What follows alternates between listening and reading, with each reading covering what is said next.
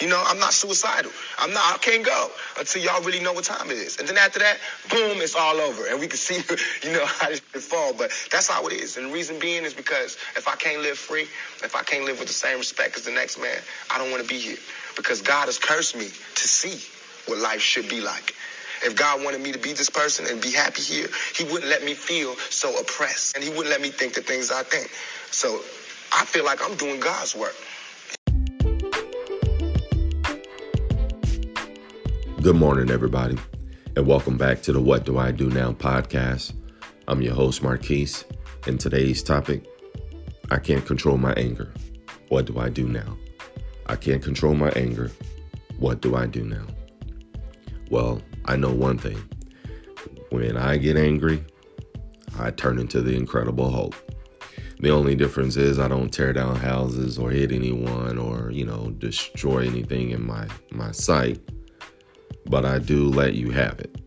It takes me a while to get angry. I'm normally very calm, very relaxed all the time. So it's like a volcano with me. It all builds up and then finally I just explode. And I'm going to let you have it verbally. The hard part for me is apologizing later and asking for forgiveness. Because 9 times out of 10, that ain't happening with me. And that's one of the things that I'm asking God to strengthen me in and help me. I'm not perfect. And anyone listening to the sound of my voice, if you think you're perfect, you're not perfect either. You may be the one pushing that person to anger, regardless of what end of the spectrum you're on. You two or whoever you're arguing with on a regular basis need to communicate a lot better. And for the person who sent in this email, I would tell you this. What I found to work for me is this. When I know I'm about to get angry, I have to be left alone. Go woosah if I have to, relax, calm down, and think about what I'm about to say. And sometimes you can argue through text. I've done that before, which is worse. And what ticks me off even more is when someone has something important to say, an important message to relay to me, but then they want to text it to me. If it's that important, call me. Let me know. Give me that much. I deserve the right to be able to communicate back and forth because sometimes, guys, through text messages, as you know, by the way we text and by the wording, it can be perceived a totally different way. So if you got something to say to someone, don't do it through text. And what I mean by that, I'm talking about something serious that could cause an argument. Yeah, there's nothing wrong with texting. That's not what I'm saying. Don't stop texting. But I mean, when it's something important that needs to be said and it's going to, maybe raise the blood pressure of the next person, don't say it through text. Wait till the both of you can communicate and can communicate like adults. If it's your children, that's a different story as well. Try not to say it because these kids grow up remembering everything you say. Then it can affect them early into their lives. You may name call them, hey, stupid, get your dumb butt over here. And, those things, believe it or not, they live with them for a very long, long time. They remember the names that their parents have called them, even through anger. I've been so angry at my children before that I've wanted to, disown them, period, But then you calm down and then you realize as an adult that, man, that wasn't right. I was out of line. And I have went back and apologized to my children and told them I love them. Hey, what you did was out of line, but I handled it the wrong way and I'm sorry. I shouldn't have said that to you. I apologize. It takes a bigger adult and a more powerful leader to apologize and admit when they're wrong. It's hard. I'm telling you, I hate admitting I'm wrong, but it's often very, very necessary, because the ones that you say those things to, or whatever you may say out of anger, really are affected by it. They're hurt. They're crushed. That's one of the number one reasons for divorce these days. It's people arguing and saying things and then doing things out of spite. And then before you know it, they're committing adultery, cheating on one another, lying on one another, doing this. And then to avoid arguing, they don't even speak. They're not intimate, and then before you know it, it's just one big mess. Everything can be controlled by the power of that tongue. Watch what you say. Say kind things if you have to. I know it's hard. You're about to snap and blow up. Go somewhere else. Your kids can really, really mess you up throughout the day. They can do some things. Just, you got to remember all the things that you've done to your parents. And then it's a little easier to accept some of those things.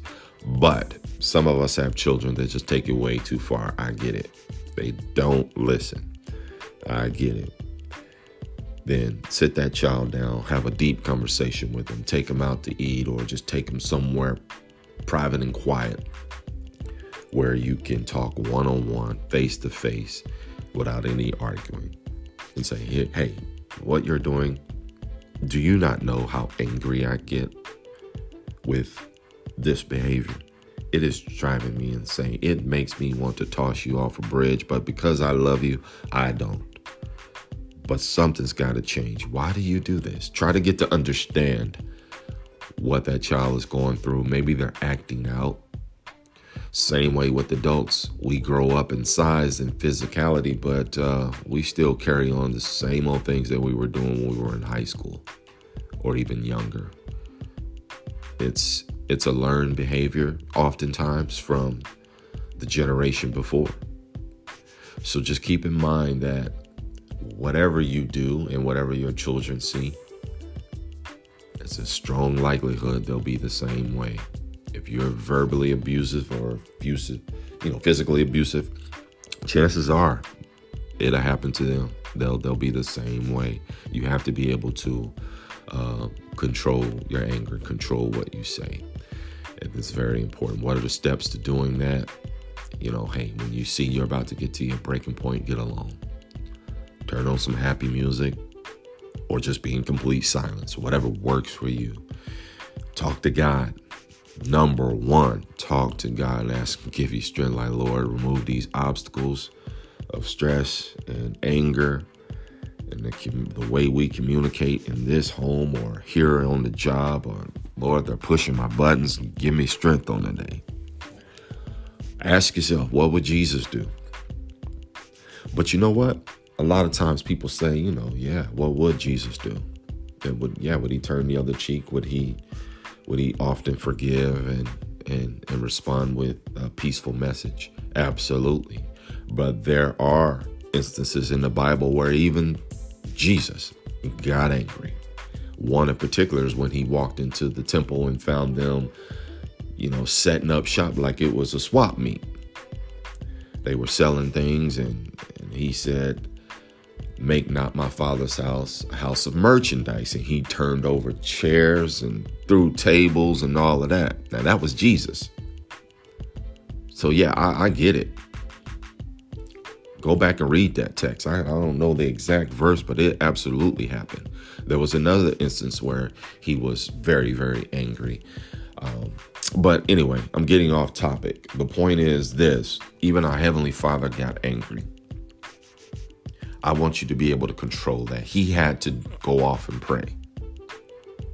That's exactly what he did. He prayed to God himself.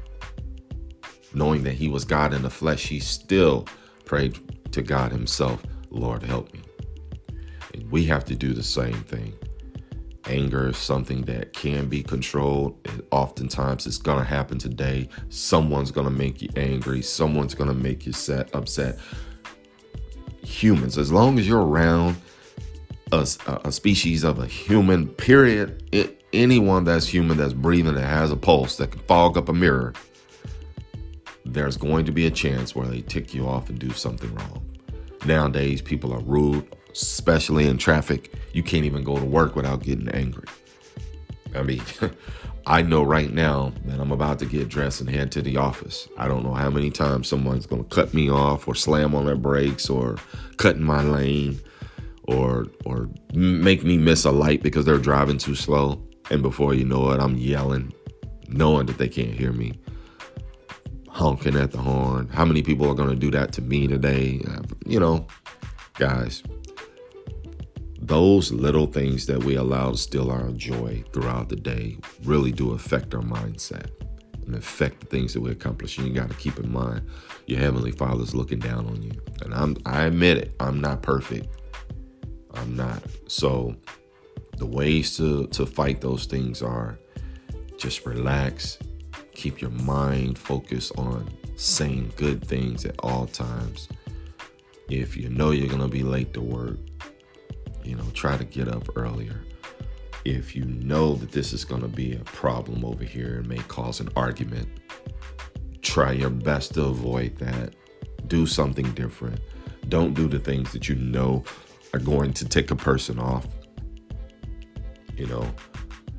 And then most importantly, talk to God and ask him to forgive you for what you're about to do or what you're about to say, and try not to do those things. Put on some happy music, relax, calm your nerves before you raise your blood pressure and give yourself a heart attack.